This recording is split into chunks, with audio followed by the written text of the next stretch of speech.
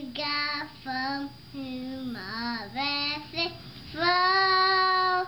Faith in all creatures, He will below. Not just small. Praise Him above and rain host. Praise Father, Son, and Holy Ghost. Amen. Yay! Take a bow. And with a fall down there at the end. Well, I need to confess to you that all of my preaching ministry, I've had this dream. Maybe not a dream, but I've kind of had this thought that I've never had the guts to go through with, and it was this, that one day I would take the pulpit and say one word or one sentence or maybe one quote and then say amen and sit down. The word of the Lord. Now, today's not that day.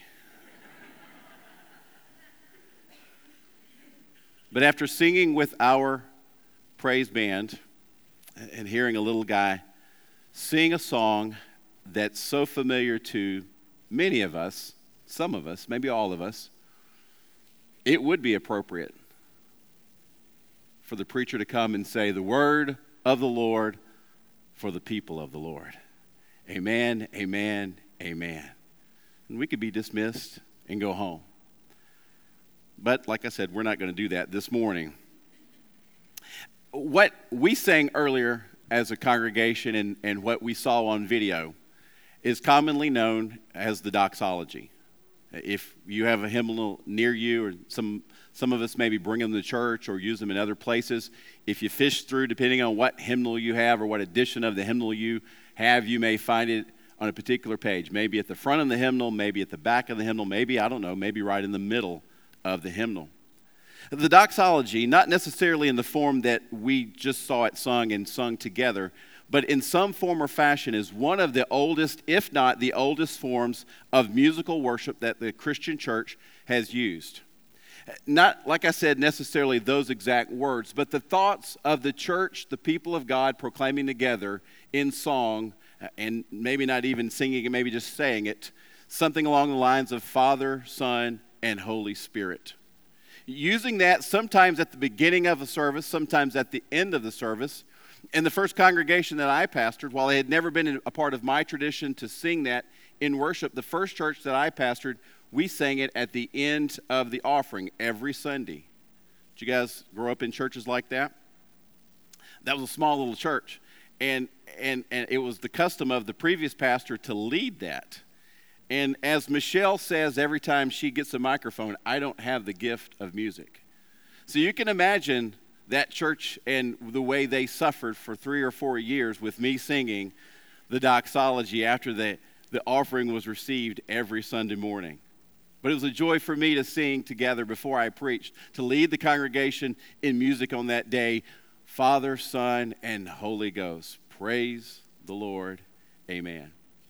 Now, the doxology and the congregation, the Christian congregation, singing together or thinking through together a prayer of blessing or a song of blessing for the Father and the Son and the Holy Spirit is probably most properly called or referred to as the Holy Trinity or the Trinity. Now, take your Bibles and look all the way through it. You'll never find the word Trinity in all the Bible. Not if you speak Hebrew, not if you read Aramaic or Greek or any of the other ancient languages that may have first translated Holy Scripture. You'll never find the word Trinity in there.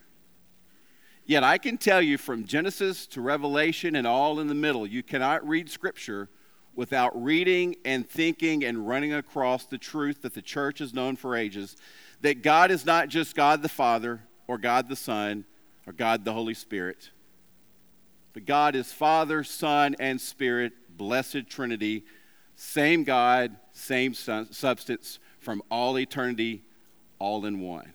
Now, if that's a deep thought for you, I'm glad. Because that's a sign that we can't really ever figure out God, can we? I struggle with thinking about and preaching and teaching on the Trinity, so much so that I finally come to the place where I go, I'll just forget about it. I'm just going to preach and teach anyway. I can't completely figure it out and explain it in a clear and real way, but that's sign and evidence to me, and I hope to you, that God cannot be put into a box, and God cannot be defined on a page, and God cannot be limited to the words of one song, for he is so much bigger than that. So as inspiring as the thought of trying to understand and think about the Trinity is, it's also a simple thing to think, well, I just need to come and accept it and believe it and confess it as the eternal truth or the foundation of all of Scripture and all of Christian worship, that God is Father, Son, and Holy Spirit, blessed Trinity. Now, that's my text this morning, that to focus on not the Trinity, but on the Holy Spirit. But I can't speak about that in an evangelical church without talking about the Trinity. Eugene Peterson says this about the Trinity. Trinity is a steady call and invitation to participate in the energetically active life of God. Those are big words. It is the participation in the Trinity that makes things and people particularly and distinctively who they are. We are not spectators to God. There's always a hand reaching out to pull us into the Trinitarian actions of holy creation, holy salvation, and holy community. God reaches to us as Father, as Son, as Holy Spirit to invite us in to participate in who he is and what he is doing and what he wants to do in us and through us and for us, now and forever. Amen. The teaching of the Trinity that underlies all of Scripture, that is the basis for all of the hymns and praise courses and songs that we will ever sing as a church, for every sermon, for every Sunday school lesson, for every strategic plan or activity that the church would ever put into place. It's that teaching, it's that truth that gives us kind of our steady footing in trying to follow God and trying to hear from his holy word. So as we pick up Scripture, as we find ourselves in the context this morning of the Gospel of John's Upper Room Discourse, we come to the teaching of the Holy Spirit, promise of the Holy Spirit found in John chapter 14. And I'm going to light these candles here kind of as a continued participation of this setting, and also as a reminder and as a symbol of the things we will think about and talk about together this morning in talking and thinking through the text on the Holy Spirit. In some logos, in some Christian symbols, fire is a sign or a symbol for the Holy Spirit. It's part of the logo for the denomination of the Church of the Nazarene and other denominations that typically confess a holiness tradition or hold to a holiness tradition. We would say that Jesus is the light of the world, and that's a symbol in and of itself. But fire is a symbol of the work of the Holy Spirit in our work. We could move forward and talk in depth about what fire might mean and how that might symbolize the working of the Holy Spirit. But I want to focus this morning on the promise of the Holy Spirit, the way that John presents it to us through the words of our Lord Jesus that night, those events leading up to his betrayal and crucifixion and resurrection, as he gives four teachings or four truths, four texts, if you will, in John's 14, 15, and 16 about what Jesus said and taught about the Holy Spirit. The first passage that we have in John chapter 14 is really the first sign of a promise, the first words of a promise that the Holy Spirit is coming to be a part, coming to be embodied in the life of those who believe and those who confess in Jesus Christ. He says this in verses 16 and 17, "And I will ask the Father, and he will give you another helper to be with you forever, even the Spirit of truth, whom the world cannot receive, because it neither sees him nor knows him. You know him, for he dwells with you and will be in you." Now, while we could find other scriptural teachings that talk about the Holy Spirit, we could even talk about some of the prophetic material in the Old Testament that somehow foreshadows or points towards the coming of the Holy Spirit. This is the first time and the clearest time that Scripture teaches and talks about what the Holy Spirit will mean in the life of you and me and certainly in other people. Jesus is giving these words to his disciples, and he's saying, as I go away, I will ask the Father to give you another helper. He has been a helper. He's been more than a helper, but he's been a helper. He's saying, I will ask the Father to give you another helper, one that will not come and minister for a period of time and then go away like I'm telling you I'm going to do and is going to happen to me, but one who will be with you forever. Now, if you think understanding and getting in your mind the idea of the Trinity is a tough thing, try and figure out forever. Try to explain forever to a child. Try to write a definition or a description of what forever means. And I don't know, maybe my mind is so simple, but when I try to figure out forever, I usually give up. Jesus is saying it will not be for a day or a year or a decade or a generation, but forever. The Holy Spirit will come and be your helper, will rest upon you, to be with you. If you're a disciple and you're hearing these words, in one sense you're thinking, oh no, Jesus is saying he's going away. They're not thinking quite death going away, ascending into heaven going away. They're thinking he's going to find another group of disciples maybe. Perhaps he's going to find a different way to minister, maybe a different country, a different place. He certainly is capable of doing that, and certainly people would follow him. They're not thinking in terms of death and resurrection going away.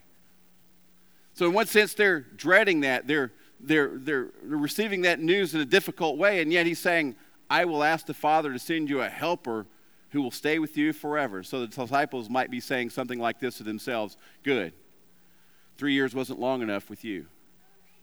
3 years just wasn't enough time to set the world straight, to take Jerusalem by storm, to even get my life and my faith right. Good, I need someone to come and stay with me forever and ever. Amen. He says these words, the world cannot receive him, but it neither sees him or knows him, but you will know him, for he dwells with you and will be in you. Jesus had dwelt with them.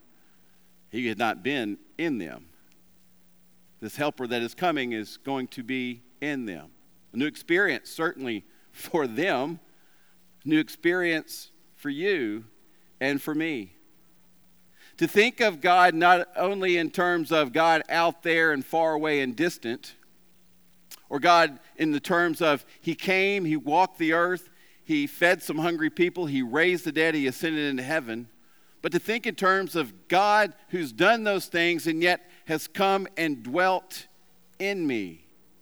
Not around me, not near me, not above me, but in me. Seems like we're building on that theme of things we can't understand. Trinity, forever, God in us.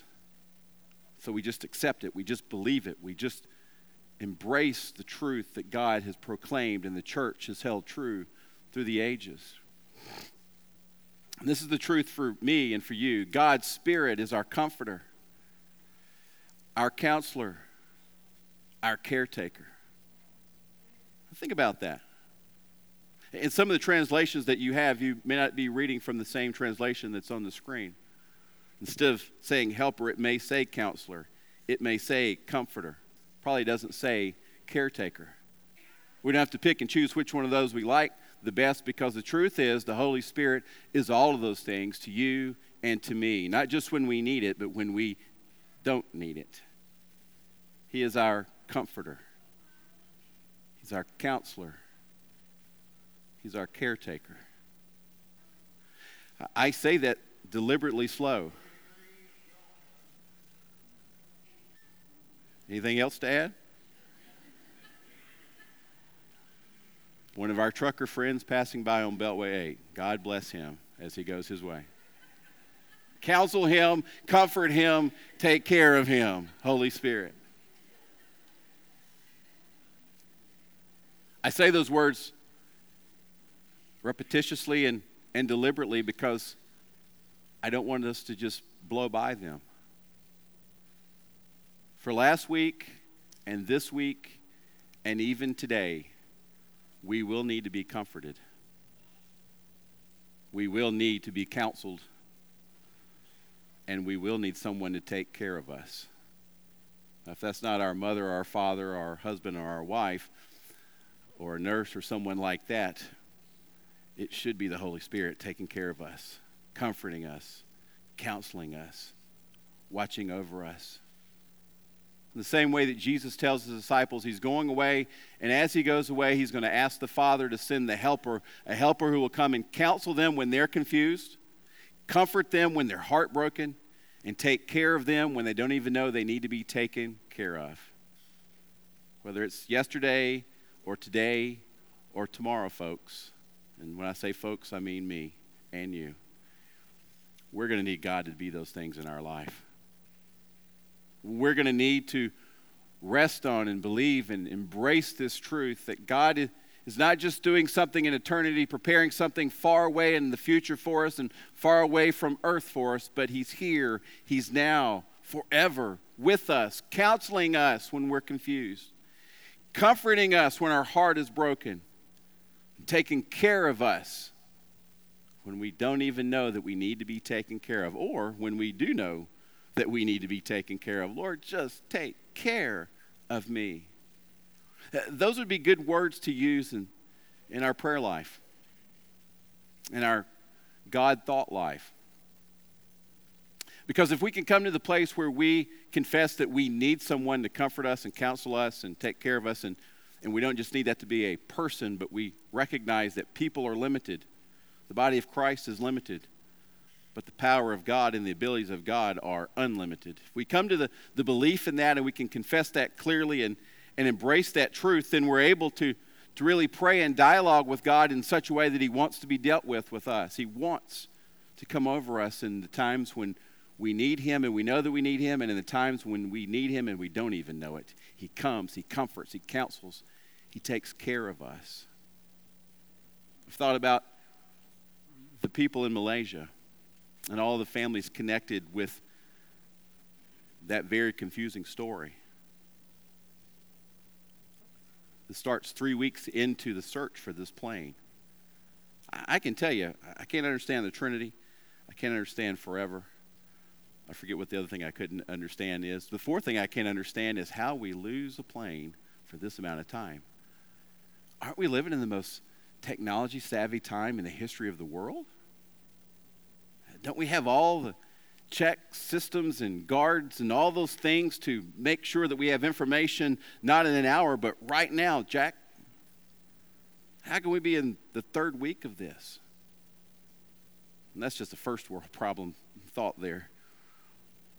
If you're a parent or a grandparent or a sibling or a child of someone who's on that plane or connected to that flight, how in your third week could you have sanity? Where are they? What happened? Will I ever see them again? Will I ever know what happened to them? I don't know how many people on that plane were Christians. I could make some guesses and hunches that would likely be wrong. It's not my area of specialty.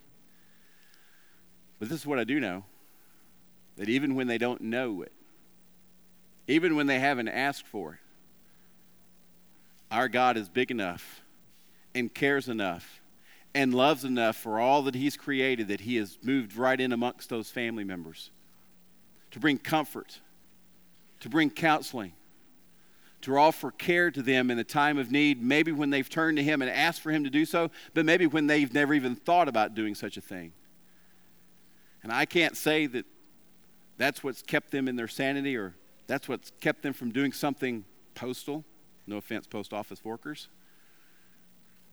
But I have this sense that even when they couldn't ask for it and didn't know what was happening, God was at work in the life of the midst of their crisis. And that's a big crisis. Some of our crises that have more to do with a stumped toe or where will we go out to eat tonight. Certainly God can handle those small little things if he can be at work in the lives of people who don't even know to call out upon him. But people of God, we have this truth, we have this promise, we have something that's been delivered us through the ministry, the life, the death, the resurrection of Jesus Christ, that as he has gone away, he has asked the Father to send a helper to bring comfort, to bring counseling, to offer care to us in our greatest time and hour of needs. We recognize this, or we should recognize this, and hold on to this as one of the blessed promises and truths from all of Holy Scripture, to not just hold us in our times of crisis and doubt, but to carry us through in times when we think we have the world by the tail. The second passage of Scripture that we find here in John's discourse, also in chapter 14. But the Helper, the Holy Spirit, whom the Father will send in my name, he will teach you all things and bring to your remembrance all that I have said to you. Right about there, if I'm one of the disciples, I'm thinking, good, I can stop taking notes. Because all of the things that he has said, all the things that he has tried to teach and will continue to teach, the Holy Spirit's going to help me remember those things. He's going to be the one who brings recall into my mind and heart about how I'm supposed to act as a child of God. I can stop taking notes and writing down things. It's not really what is being said here. But if you're a disciple, then or now, there's great comfort to know that it's not in our ability to memorize or keep the letter of the law that defines if we are following the teachings of God, but rather it's in our compliance with or our compatibility to the working of the Holy Spirit in our life that is the great teacher. God's Spirit is our teacher, not our taskmaster. There is a difference. And I would suggest that you likely know the difference, whether it's from the pulpit ministry or a teacher somewhere else in your life. Someone who teaches, who does so with creativity and care and concern, with a desire that the people they teach will become better at the knowledge or the content that they've attempted to teach them than they ever did, is someone who cares and pours their life into a disciple so that they may be greater than the teacher. Taskmaster just is trying to accomplish what's required of them by the one who sent them, or the one who hired them, or the one who signed their contract. My kids, if they were here this morning, they would say, I think this is where the STAR test came from, Dad. Trying to make us learn these things instead of some of the other things that interest us and kind of stimulate our thinking. And I'm not going to debate educational policy or curriculum this morning. But Jesus says to his disciples, and he says to us, God's Spirit will come, be with you forever, will be your teacher, not your taskmaster. It's one of the things that we're confused about, I think, sometimes in the evangelical church, that God is supposed to be the one who guards our conscience and makes us do the right thing. And while God does care, a desire for us to live holy lives, he's not going to force us to do that. He's not going to make us do anything we don't want to do. A taskmaster would say, I'm going to stand over you, and if you don't do it the exact way, in the exact time, in the exact function that I want it to be done, by George, you'll do it again. Or I'll take physical control of this situation. And everybody who's ever been in the military says, amen. Jesus was known as teacher or rabbi. People came from miles around, and in that day that meant something. In this day and time, coming miles around is not a big deal. You have to go state to state. People came from miles around to hear Jesus teach on things they had been taught every Sabbath day for generations. Things that they had really been taught in the home, not just, well, teach these things at home to your children. They had truly been taught these things in home by mom and dad. It was part of the religious tradition and history of that day. And yet they came to hear Jesus teach because he taught with one who had authority. Isn't that what Scripture says? That's not going back and saying, well, he taught with one who was a taskmaster. That's saying he taught with one who had a good understanding of Scripture. I hope so. He was the living Word. Jesus taught his disciples in a way that made them leave their fishing boats, leave their tax collecting, leave whatever other master they had once followed and follow him, because he taught with such substance and truth and authority and love. And while we would be hard-pressed to find this in Scripture, I know Jesus would agree with this statement if he was on record in any of the Gospels. He would say, I hope that they would learn things that maybe I never even said to them. They would build on the things that I said.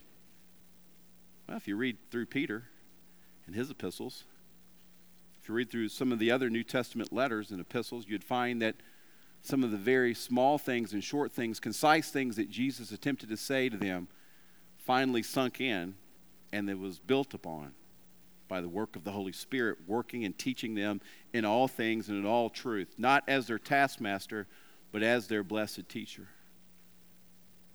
Jesus says, if I go away, I will send a helper, and that helper will be a teacher to teach you not some things, but all things.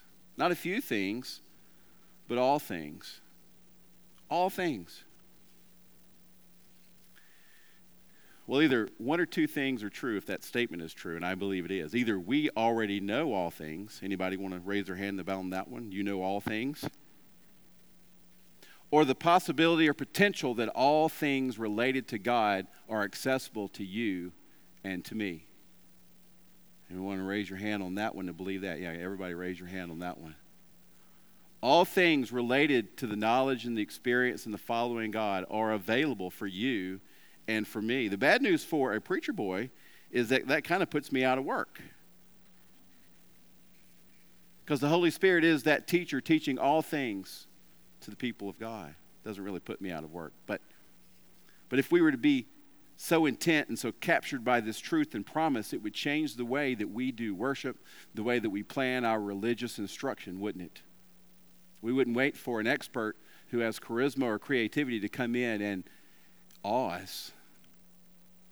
For we would spend concerted time in the presence of God to allow the Holy Spirit of God to impart great, divine, eternal truths deep into our soul.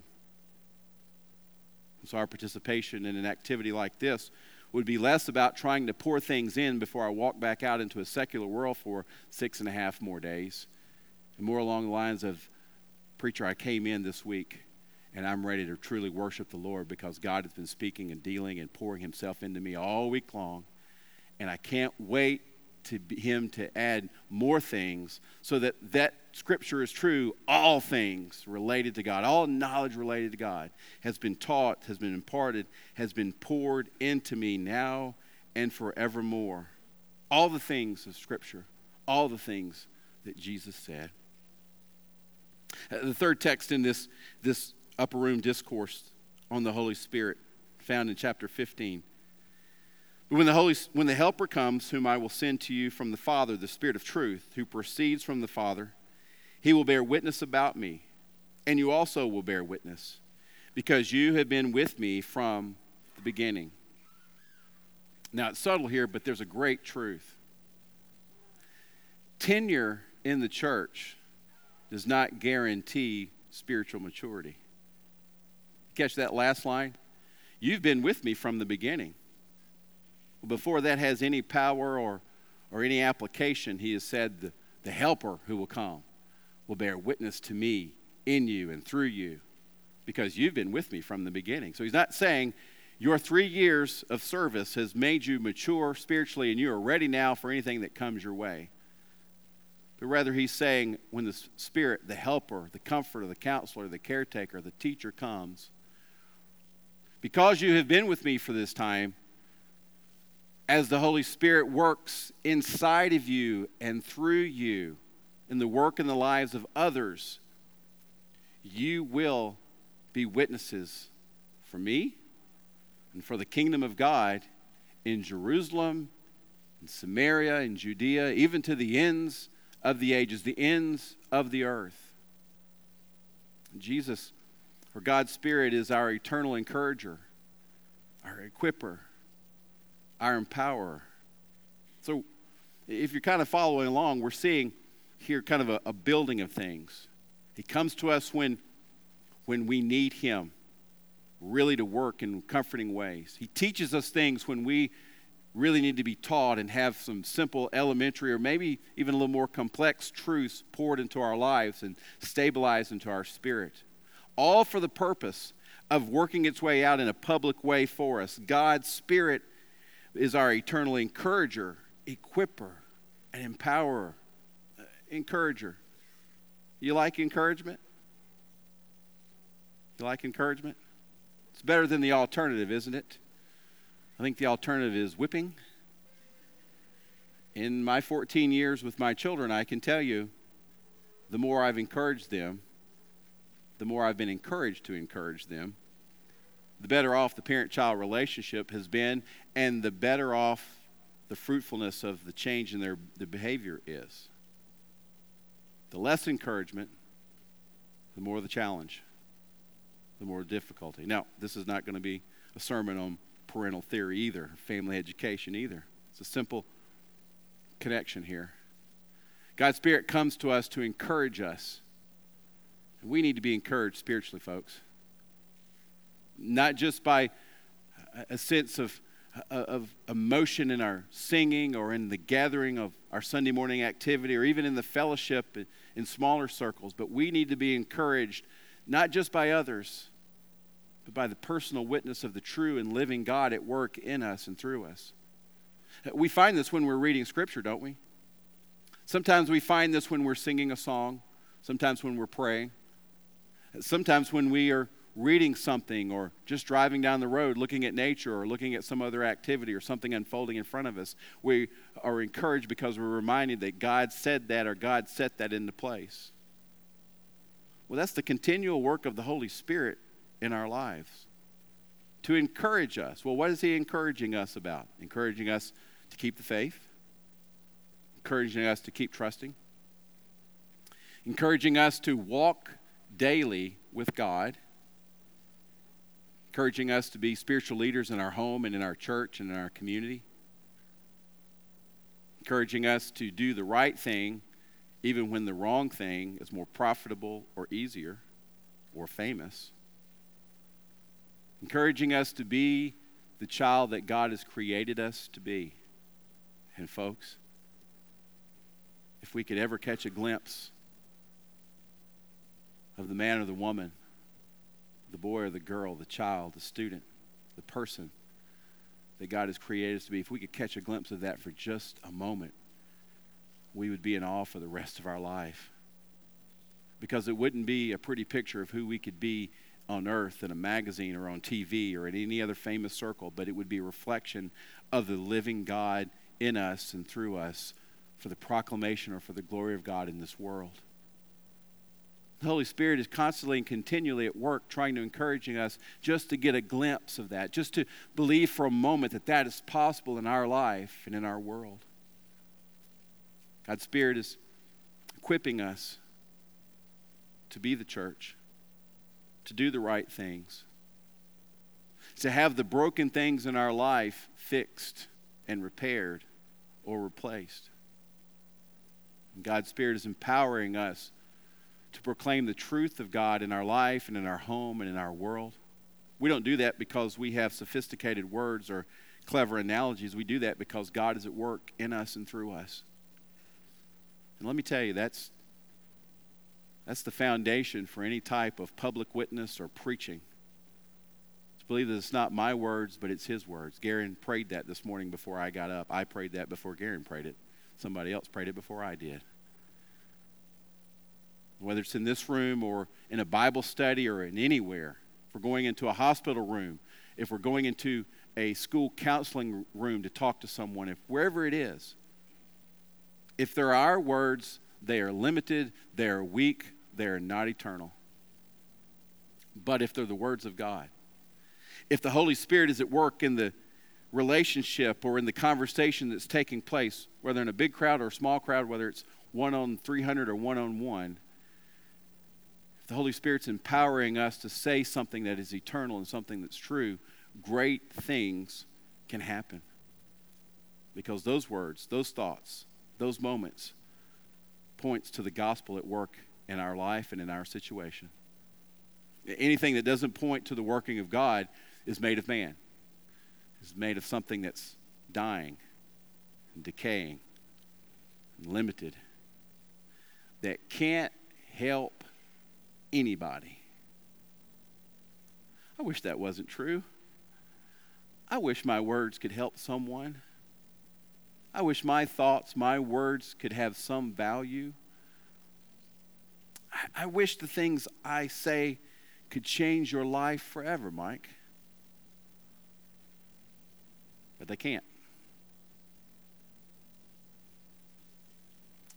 Thanks be to God, his words can.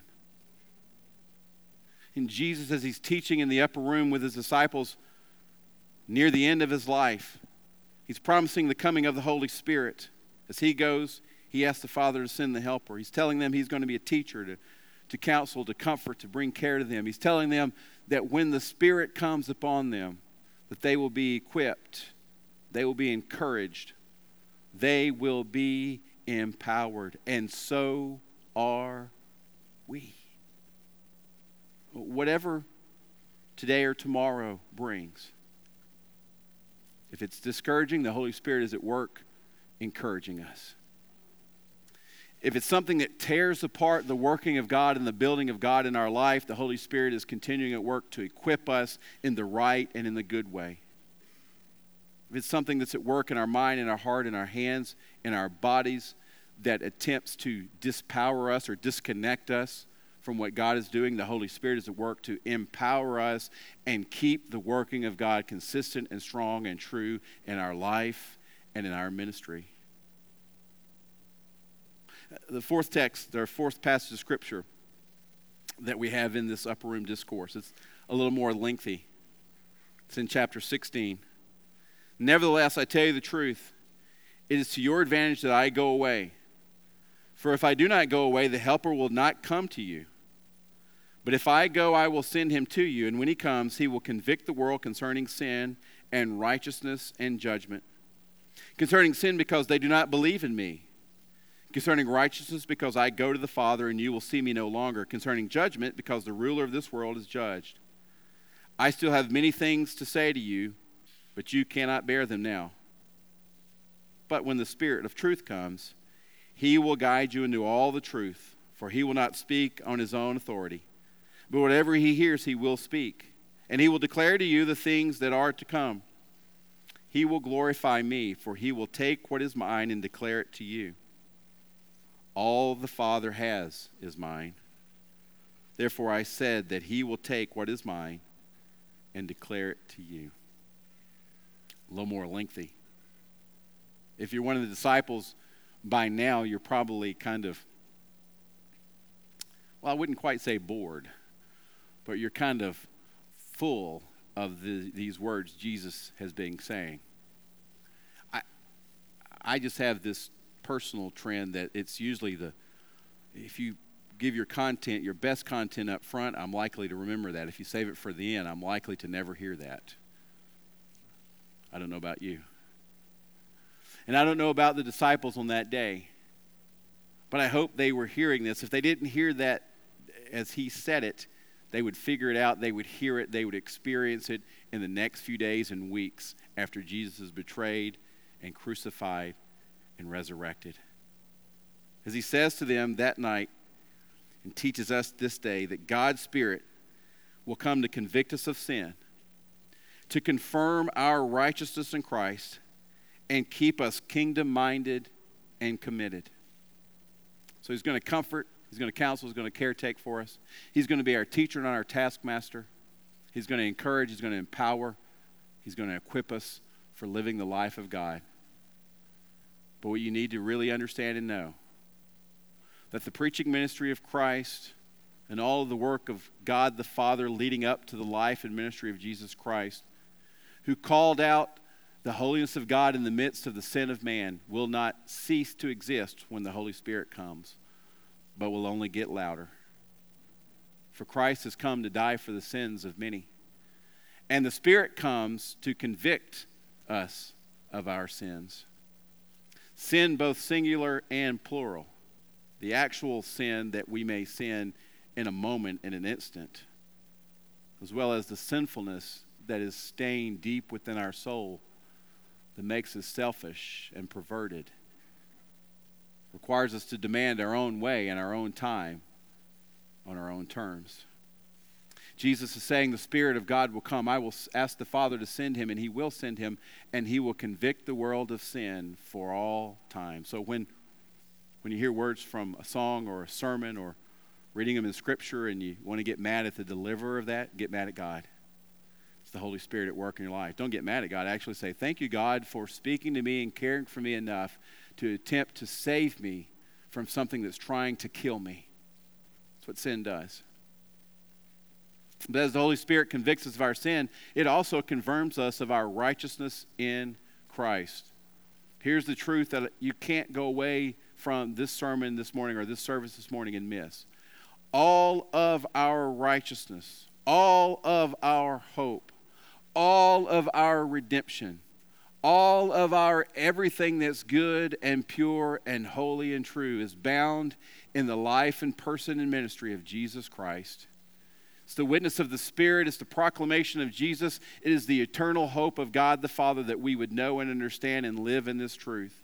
And as surely as the Spirit comes to convict us of our sins, he comes to confirm us, to encourage us of our righteousness in Christ, which simply means and says to us that, church, don't put your hope in the church.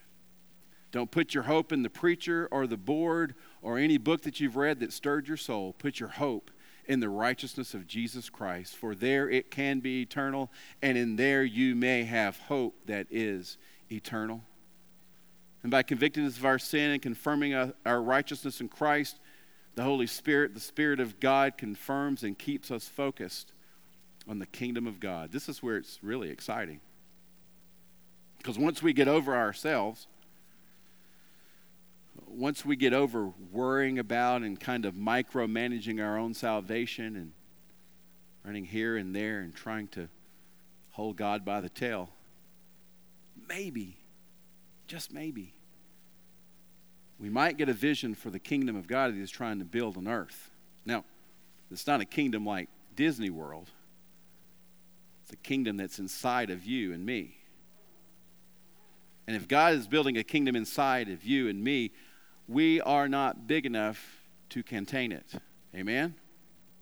So it must be built to spill out of us onto other people, into other homes, into other communities, zip codes, cities, countries, across all the earth. And as we're convicted of our sins and our sins are confessed and forgiven and our righteousness in Christ is confirmed, we have our eyes, our minds, our hearts, our hands, our money, our time, our gifts committed to the work of the kingdom in God here in Houston, in Cypress, in Tomball, in Klein, wherever you live in this great city of ours, and to the uttermost parts of the earth. Not to wait for God to do something great and dramatic that we might have some kind of rally for, but for God to do something tomorrow in us and through us in the life of one person in crisis, in need of seeing and hearing the gospel in such a real and effectuous way that it changes their life forever and ever and ever. Amen. And it won't be because I'm great or you're great or this church is great or this sermon is great. It'll be because God is great. Father, Son, and Holy Spirit. Great truth. The Spirit-filled life is not a special, deluxe edition of Christianity. It is part and parcel of the total plan of God for all his people. I don't know what your tradition is. I don't know what your understanding and knowledge or content of the Holy Spirit has been in your life up until this point this morning, but I can tell you, being filled by the Holy Spirit, having the Spirit of God witness and fill you forever, as Jesus promises in the upper room discourse, is not something that's set aside for the special or the sacred or any other type of division that we might want to suggest. But it is a part. It is the whole. It is the sum of all the Christian life and Christian thought for you and for me. To believe that God created us in his own image, that he sent his Son to live amongst us and call us to the truth and provide atonement for the sin of the world, breaking the power of death. That as the Son ascended to sit at the right hand of the Father to intercede for your sins and for mine, to plead and beg, if you will, for us to come to salvation full and free, and in doing so, to receive the Holy Spirit to walk with us as our comforter, our counselor, our caretaker.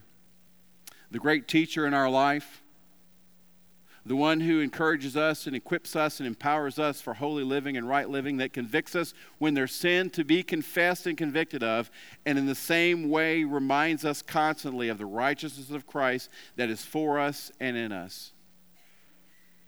So that if we do anything in our life, whether that's 1 year or 100 years, that's worthy of bragging about, it will be about the work of God who's put us at work in his kingdom business forevermore. This is the truth of the word of God for the people of God. This text, these scriptures were set in the course of the upper room around a table. And we've heard 2 other sermons, and we'll hear several other sermons during the season of Lent, all around this table. As I was thinking this week about these scriptures and about this sermon, I think God brought to my mind a story of my children that may help us think about things. I think this was probably true when I was a child, but I don't remember that far back. It's been 20 years ago. But I've noticed when my children come to the table and their mother or their father has fixed their food for them, and by the way, they're not in here, so you guys don't tell them I told this story on them. I've noticed that one of them in particular, but I think the other 2 at different times have done it as well. If we put some roast and some rice and some green beans, and maybe some fruit on the plate, notice they don't want any of that food touching.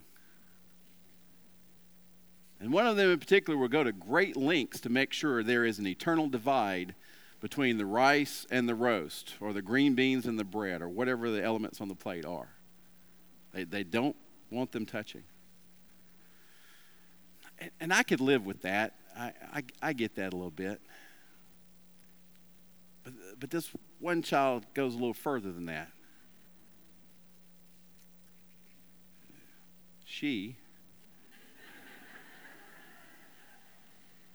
only eats one section of food at a time. I like to mix up my food. I like a little rice with my roast. I like a little green beans with my fruit. Probably not, but yeah, just follow along with the story. Not her. She wants to eat the rice and then the meat and then whatever else. I think she saves the worst for last, which is another bad plan, but we won't get into that. I probably could live with that as well, but she takes it a bit further. After she finishes that section, whatever the first section is, she wants another fork to move on to the next. Well, that never has flown in our house. So she kind of improvises, and when Dad's not looking, she cleans that fork as good as she can with her mouth. So there's no evidence of rice or gravy or anything on it before she moves to the next. I see heads shaking all around this room. Either you've had parental child struggles, or maybe you're just testifying saying, that's me, and I'm just a grown-up kid still doing the same things. I've tried to talk about this. I've prayed about it. There's been great struggles at the Ballard family table over this one issue. And it's a me thing. Jamie doesn't seem to be so concerned about it. I think she's okay with it.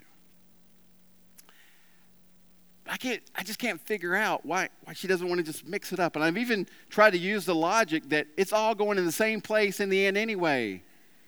There's no separation in your stomach.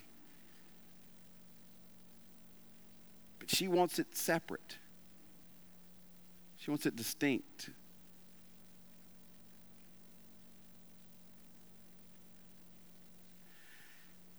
I pray to God that that's not the way that we try to handle our relationship with God. That we want God so compartmentalized that we reserve his place for Sunday mornings or some other time of the week. Or worse yet, just when we are in crisis and we think we need him. And we don't want him touching any other place in our life. He's over here. Just stay over there. And everything else is over here. I can manage this. I can handle this. I've got control of this. You stay in your place. I hope that's not the way that we attempt for things to be, because here's what you need to hear. That's not working. And Scripture testifies that that's not the way that God works, number one, or allows us to let him work, number two. But the Spirit of God is all mixed up in everything in our life. Either we have the Spirit of God in us, at work in us, or we don't have God at all, even if we think we do. So if the Spirit of God is in us and at work in us, all mixed up in our activities, good, bad, ugly, why don't we rest and rely on God to do the things that only God can do and really only God wants to do for us? To counsel, to comfort, to care for us, to be our great teacher when we don't have any answers, to empower, to encourage, to equip us, to convict us of our sins, to confess our righteousness even for us and confirm it inside of us, and to keep our minds and hearts and assets focused on building the kingdom of God in any way that we can and in any way that he wants us to. Oh, Christ has promised that if he goes away, he would send the Spirit to the disciples. He is gone. He has sent. The Spirit is here.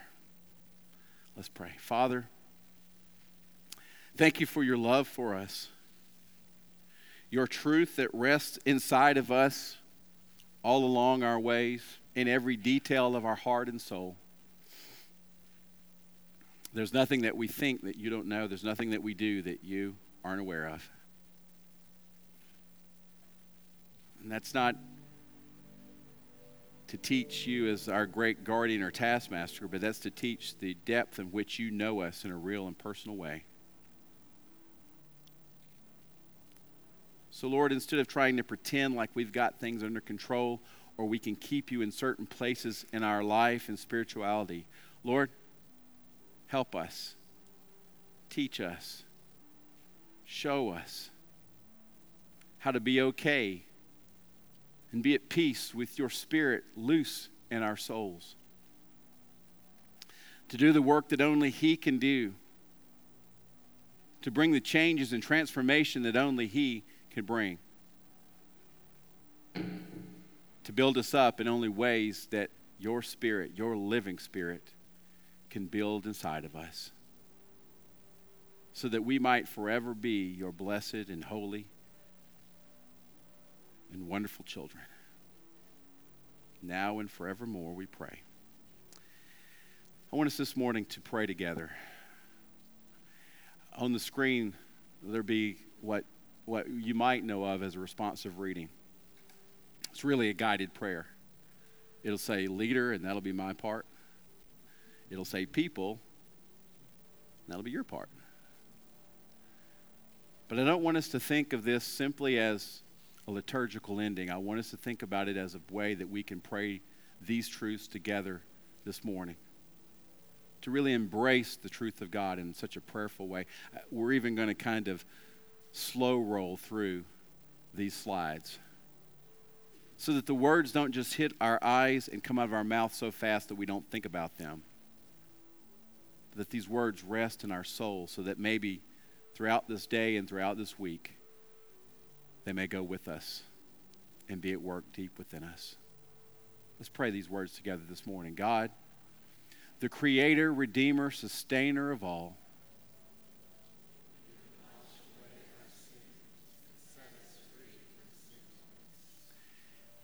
you have made us your chosen ones to be called holy and blessed.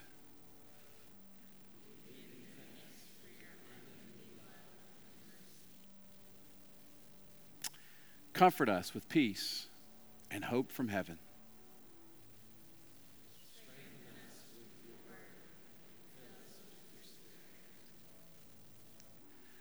Nurture us through the community of saints, your church, our faith family.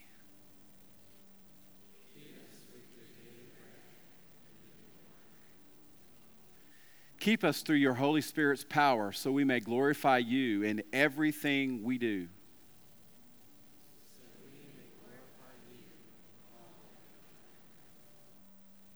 So we may be your witnesses and walk in your ways.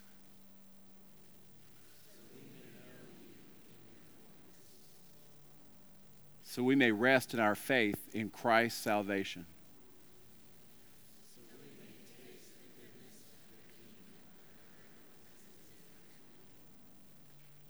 So we may journey in the way, the truth, and the life eternal.